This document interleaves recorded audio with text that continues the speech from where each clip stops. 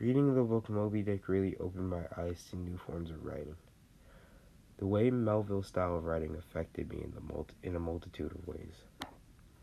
The vocabulary that he uses just taught me a lot. The way Melville throws in his knowledge about vocabulary is just different. I think in the way Moby Dick was created is just different from any author that I've witnessed. Personally, I don't do a good enough job of explaining characters in my stories. In the book Moby Dick, Herman Melville almost creates a whole entire chapter for each character to express their personality and give each character a different way of living. And each person's chapter develops as the story goes on.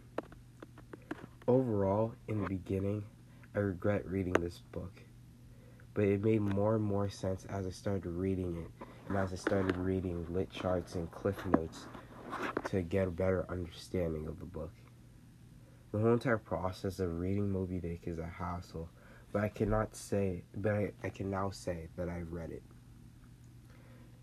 I am very proud of this accomplishment, and I think that there will be more challenging books along the way, and this is just the start. But at least it's a start, though.